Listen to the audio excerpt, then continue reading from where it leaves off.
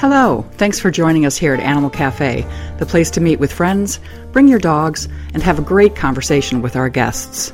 On Monday at animalcafe.co, you'll find a new interview with someone working to better the lives of animals. Then on Wednesday night at 9 p.m. Eastern, we meet in the chat room to go beyond the interview and get answers to your questions. I'm your host, Mary Haight. With me are fellow hosts Eric Gobelbecker, Dr. Lori Houston, and Edie Girolamo, bloggers all. Check our website, animalcafe.co, for guest and host profiles. We hope to see you here every Wednesday, so sit back, get comfortable, and enjoy the show. This is Dr. Lori Houston, and we're here today with Jacque Redford of Comfy Paws. You can find her at comfypaws.net. That's comfypaws.net. Jacque's been a veterinary technician since 1979, and she's been breeding Rhodesian Ridgeback since 1980. She's here today to talk to us about what makes a good breeder and what separates them from the rest of the crop, so to speak. Hello, Jacque. How are you today? I'm very well, thank you. And how are you? I'm just fine, thanks. Why don't we start at the beginning and start out with how you would define the term good breeder? What do you think of as a good breeder, Jacque? I think probably the first thing that comes to my mind is that the breeder actually has a real love for the breed that they own, and that they have concern for the health of the overall population of the breed, for the direction that the breed is going in, and really seeks to maintain whatever their current form and function is, based on what they were originally intended to do. So it kind of comes down to really maintaining the breed in its purity and in its good health. That's the first thing. And then the second, then the rest of it is. There's so much involved in this, but if you get a breeder that really loves their breed and cares about their future, then those are the people that they breed not very frequently. They take extraordinarily good care of their dog. Every genetic disease that is known to occur in that dog that has a test available is done. Each one of those tests is done to make sure that the breeding stock is free of those diseases. And although that's not going to guarantee that you're going to have puppies free of any genetic diseases, it does really reduce the risk of that happening. And those breeders also, I kind of think of this as putting your money where your mouth is. If you think you've got really good stock, those dogs are shown. And I like to see a title at the front of the name and at the back of the name. So if you've got a herding breed, I'd like to see champion at the beginning and herding titles at the back, or coursing, or whatever it is that dog's job has been. I'd like to see the title at the end of the name that tells you that this dog is able to do, in kind of a false way, but still able to do some of the functions for which it was originally bred. Okay, well that sounds like a pretty complicated process. So that means that there's a lot more to breeding than just throwing a male and a female dog together and letting them do their thing. Can you kind of walk us through the process that you go through when you decide what mating pairs that you want to use? You've already mentioned the genetic testing, that the dog should be tested for everything that there is a test for within that breed. And right. So that obviously is a given. I think that's a huge one. And as far as the genetic testing goes, it's not just important for the dogs that we're breeding. And I'll give you an example. I could have a top-winning show dog who's from, let's say, a litter of 10. And that dog has passed all of his genetic screening with flying colors. But the other 9 dogs in the litter are dysplastic. So now we know that though this dog may be, his phenotype is that he is free of dysplasia, his genotype is he's dysplastic. And he's going to produce it.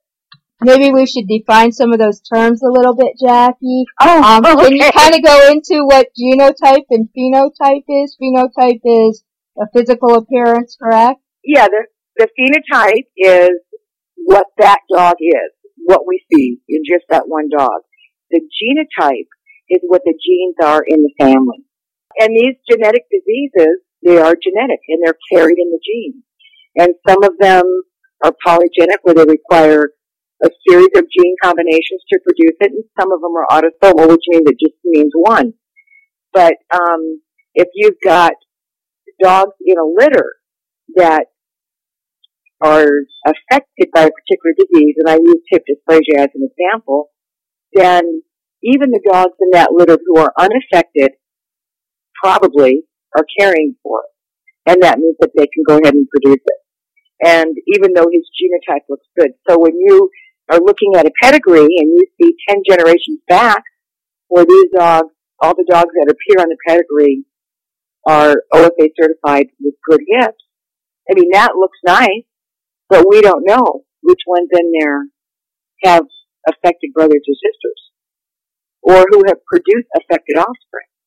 So as a breeder, it's your responsibility you have to know that pedigree and you have to know who's got what and where. And what a lot of breeders will do, and this is what I would do, was, when there's a litter of puppies, I keep whatever dogs I'm keeping, and then I set up health clinics at a local veterinary hospital and invite everybody who bought a dog from me to come bring your dog. We're going to do screening today. We're going to do hips, elbows, eyes, and heart. And get all those dogs done. And that way I had that data, so I knew exactly where I stood on the genes that I was dealing with, not just what the rating was on the particular dog I was looking to breed. Jackie, that is a wonderful idea, and I have to say, in over 20 years in veterinary practice, I've never had a breeder approach me to do something like that in my practice. And I wish more of them would. I think that's a terrific idea. Yeah, I think it's vitally important because we do have to understand the depth of our pedigree. We also have to know the breadth of it. And, most of the people that I dealt with buying the dog and stuff, they were perfectly amenable to doing this. When I was selling the puppies, I explained it. I explained my purpose. And if there was a financial issue for the buyer at the time when I wanted all this screening done, because it can be expensive, and then I would just pay for it because it was my data. It was, I wanted that information. It was so important for me to have that before I could move on. So I do think that there are some breeders that do that. I've known of a few in my area that have done that. And most of the veterinarians, if you approach them and say, I can guarantee I'm going to have 10 dogs here to have, and tell them what test you want done, they'll give you a group rate. So I'm sure. Nice, I know we would, sure. Yeah, so that was real nice too. They did give us the financial break on it. So, but that's just like one part of the breeding aspect. I think that that's a really important part. But then the other thing is when you're going to breed your dog, you have to know what is good conformation and what's not, what's good breed type, what's a sound temperament, and you have to know and you have to be honest when you assess your own dog in where her faults or assets lie. And then when you go looking for the stud dog, I always call that shopping. Okay. Go stud dog shopping. And now you have to find a dog that matches your female, pretty much in physical characteristics. You don't want to double up on the same fault. So if my female needs a little bit better layback in the shoulder, I'm going to seek out a dog that's got a very correct front structure. But I don't want a dog with a good front structure who has maybe a poor rear or an ugly head or a bad temperament.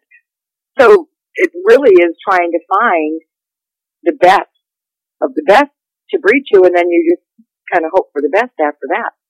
And it's, some people do line breeding, and I always did a sort of mating where you take they're very much alike, but they're not closely related. Okay. And it takes a little bit longer to set types, but you have a lower inbreeding coefficient, and generally really well balanced dogs. Let's talk a little bit about line breeding, because there's a lot of controversy about that, and I think probably a lot of misconceptions. You know, I speak to a lot of people who have dogs where, mother has been bred to a son or something like that, and a lot of times they're accidental matings, which is unfortunate, but these people come in and they're afraid their dogs are going to be born with 2 heads or something like that. Or 5 legs, yeah. Yeah, exactly. Well, a mother-father or mother-son or father-daughter breeding is actually an inbreeding. And there are incidences where that would be called for, but very rarely. And there are most people do line breeding. And the formula for the line breeding is the sire of the sire is the grandsire on the dam side. And I've done line breeding. I think where line breeding gets into trouble is when you do it for 5 to 10 generations. Each time is another line breeding. That's when you're really honing down, and you're losing your gene pool, and your dogs are becoming more and more interrelated. And so on the inbreeding coefficient, I really like everything under 10%.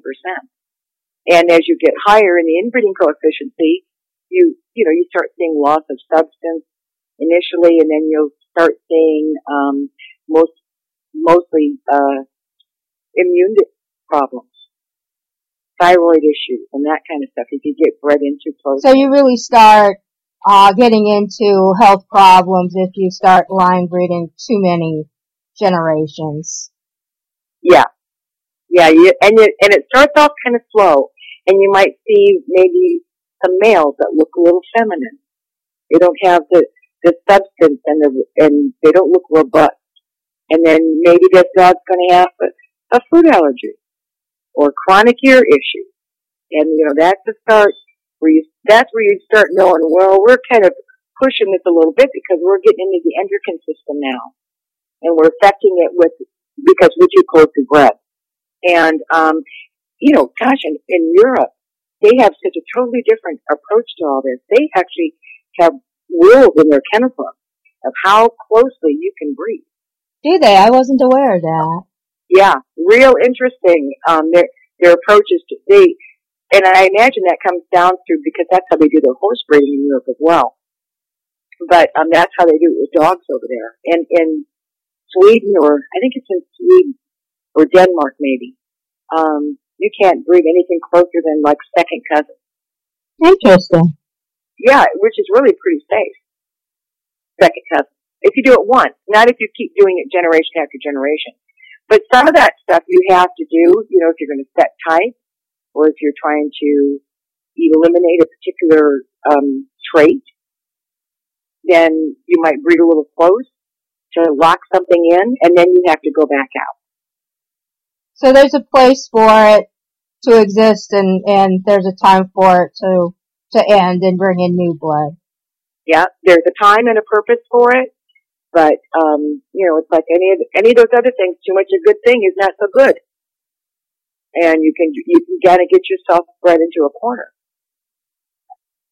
Is there any talk of creating rules like that here in the United States that you're aware of? Yeah. No, it'll never happen here because people are, Americans are very independent people. And they're going to say, don't tell me what to do with my dog. This falls to education. And, we have so many things at our disposal. With it, whatever breed we have, we each have a nationwide parent club. We have mentor programs. We've got OFA that is just a fountain of information. They now have the CHIP program within OFA. And also with the internet, we've got all this information at our fingertips. Can you explain to our listeners what the OFA is and what the CHIP program is, Jackie? Yeah, OFA is the Orthopedic Foundation for Animals, and they began back in the 60s, primarily with just x-rays for hip dysplasia. And they set up the criteria and what are the symptoms and what they look like radiographically so that they could diagnose hip dysplasia. And they keep everything on file. So when you submit your x-rays at 2 years of age is when the dogs are certified, then there's a panel of board-certified veterinary radiologists that read those x-rays. So if 2 of the 3 say they're good hips, then you get a good rating. And over the years, OFA has expanded from hips, and then they went to elbows, and oh my gosh, now they keep almost all of the records. So if you've got thyroid, they do, thyroid from MSU, Michigan State University, where most of us do, our thyroid stuff. And then those results go straight to OFA. And if you have your dog's eyes examined by SIRF, those results go to OFA. So everything is like in a nice little pile, all that stuff, and it's all, each dog has their own little number. So all those health results are attached to that dog's number. So cardiac tests, bear testing, everything that's done can go right in there. And then the CHIP program was something that they began, that must have been like 10 years ago, or maybe longer than that. Here in California, we had an organization, it was GDC, was the initial. And that was an open database. And they had financial troubles and they went under. So OFA took that database. And that database is now part of the CHIP program. And so what the CHIP program does is for each breed, they've got a list of genetic diseases.